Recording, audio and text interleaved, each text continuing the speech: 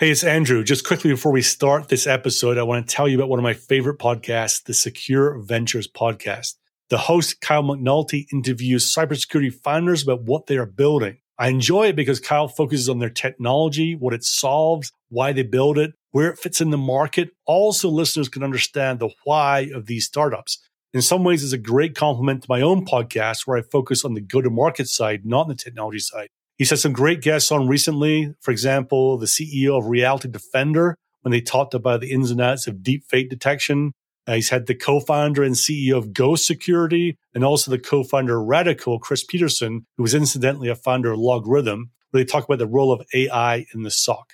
This is not a paid promotion. I just simply enjoy what Kyle is doing with his interviews and get a lot out of them. Check it out. It's the Secure Ventures podcast.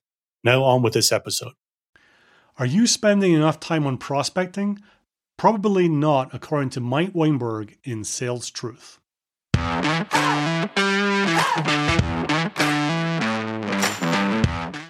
Welcome to the Bite Size Sales Podcast, where we believe that sales is the most important team in a B2B company, that the sales team deserves great sales skills training but usually doesn't get it, and that taking bite-sized steps each day to get better at your craft is the best way to improve results. I am your host, Andrew Monahan, and I'm using my experiences in B2B sales to bring you simple, actionable ideas every day to help you get better.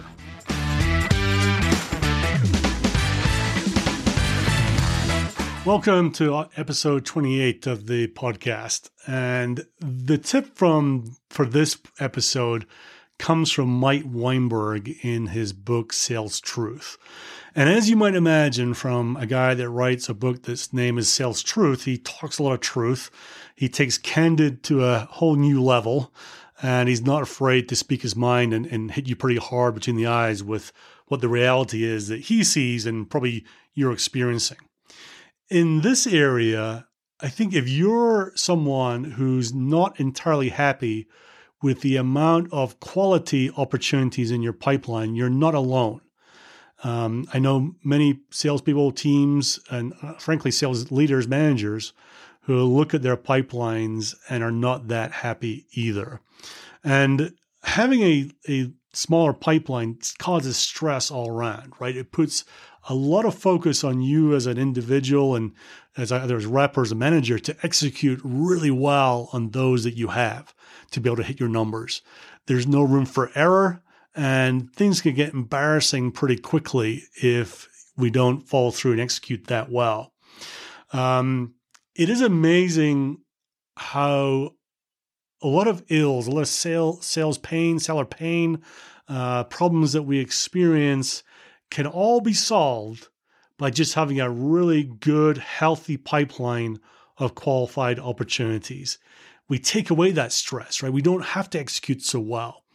Our mindset changed a little bit. It's not like we have to close all 4, 5, 8, whatever the number is to reach our numbers. We've got 20 to work with, and we just need some of those to close in the period, and then we've hit our goals, and then that gets us into accelerated land. When you have that cushion, then you come across as someone who's not desperate, not trying to push something through, not trying to get a prospect to do unnatural things to get orders done in your timeline.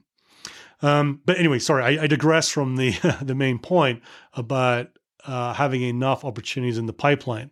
So let me read directly from Mike Weinberg's book, Chapter 5. To win more new sales requires focus on winning new sales. Scratching your head over the title of this chapter? I sure hope so. What I'm about to share with you is what I'm compelled to tell executives, managers, and salespeople several times per week. The reason most salespeople or sales teams are not bringing in new business at the desired rate is because they spend very little time focused on bringing in new business. If that sentence has you wondering why you paid good money for a book with such common sense advice, imagine how CEOs feel when I tell them the exact same thing right after depositing their check for my consulting fee. It is not rocket science, it's freaking sales. You don't need an advanced degree or really even much sales acumen to come to the same conclusion. All you must do is watch how salespeople spend their time. And that's directly from Mike's book, Sales Truth. And look, I think the observation is dead on, but I think the temptation from many people is to lay the blame just on salespeople, just on the sales team. But there's a lot more at play here. The companies themselves, and I'm sure many of you have experienced this, where you get asked to do a whole bunch of things that aren't directly to do with bringing in new business. You might have to work on reports and feed things up to the senior leadership. You might have to look after existing customers and feel like you're sucked into babysitting type activities. There's all sorts of things that come at us that take away our time. But at the end of the day, it's something that we have to figure out. We're in a profession that is a no excuse profession.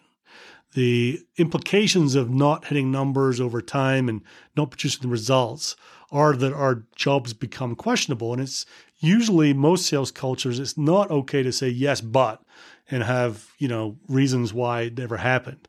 In most sales cultures that I know of, the leadership would rather you said no to some of the extraneous activities and focused on the new business and got results and got a rap on the knuckles for not doing the things on the outer edges as opposed to not delivering your results.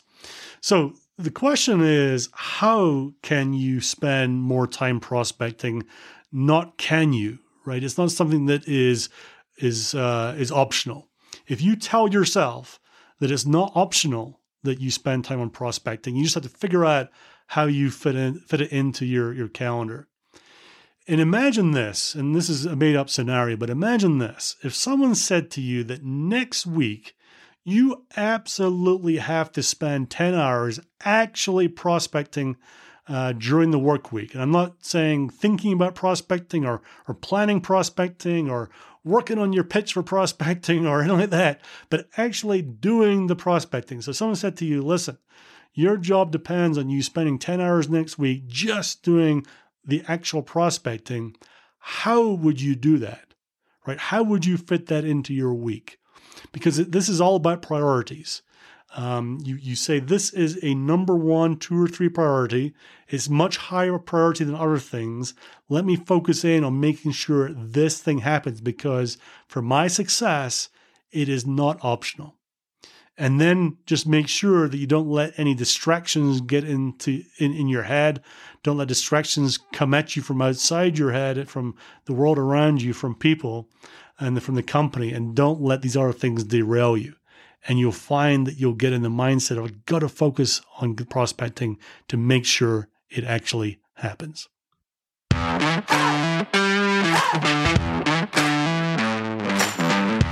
If you like this episode, please share it wide and far. Spread the word.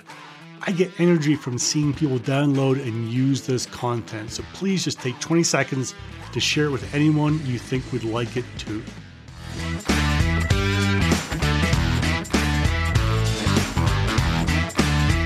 This episode is sponsored by Unstoppable.do. Most sales teams are not trained effectively in the skills and mindset they deserve, and these are the most important people in the company. It's no wonder that only about 50% of reps make quota every year.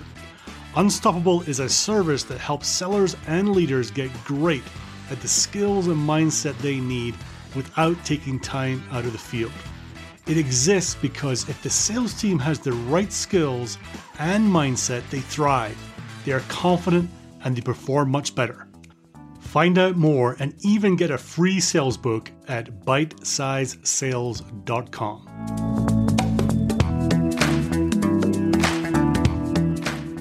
And now to wrap up, as Pedro Vidal, VP of Sales at BlackBerry Cylance, may or may not have once said, training without implementation is just entertainment, and pretty poor entertainment when Monahan does it. So make sure you take action on what you learn and keep getting better every day. This world does not need more sales BS, so don't create any more. Be great at the fundamentals, be honest, be real, be yourself, just do not BS. And finally, I'm signing off as the great Joe Sexton would by saying, gone to sell.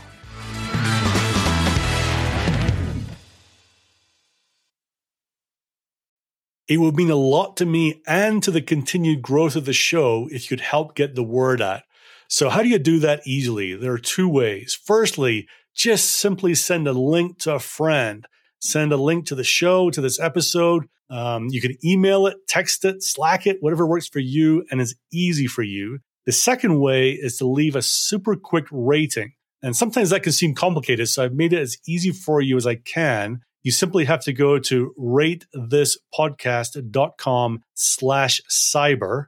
That's ratethispodcast.com/cyber, and it explains exactly how to do it. Either of these ways will take you less than 30 seconds to do, and it will mean the world to me. So thank you.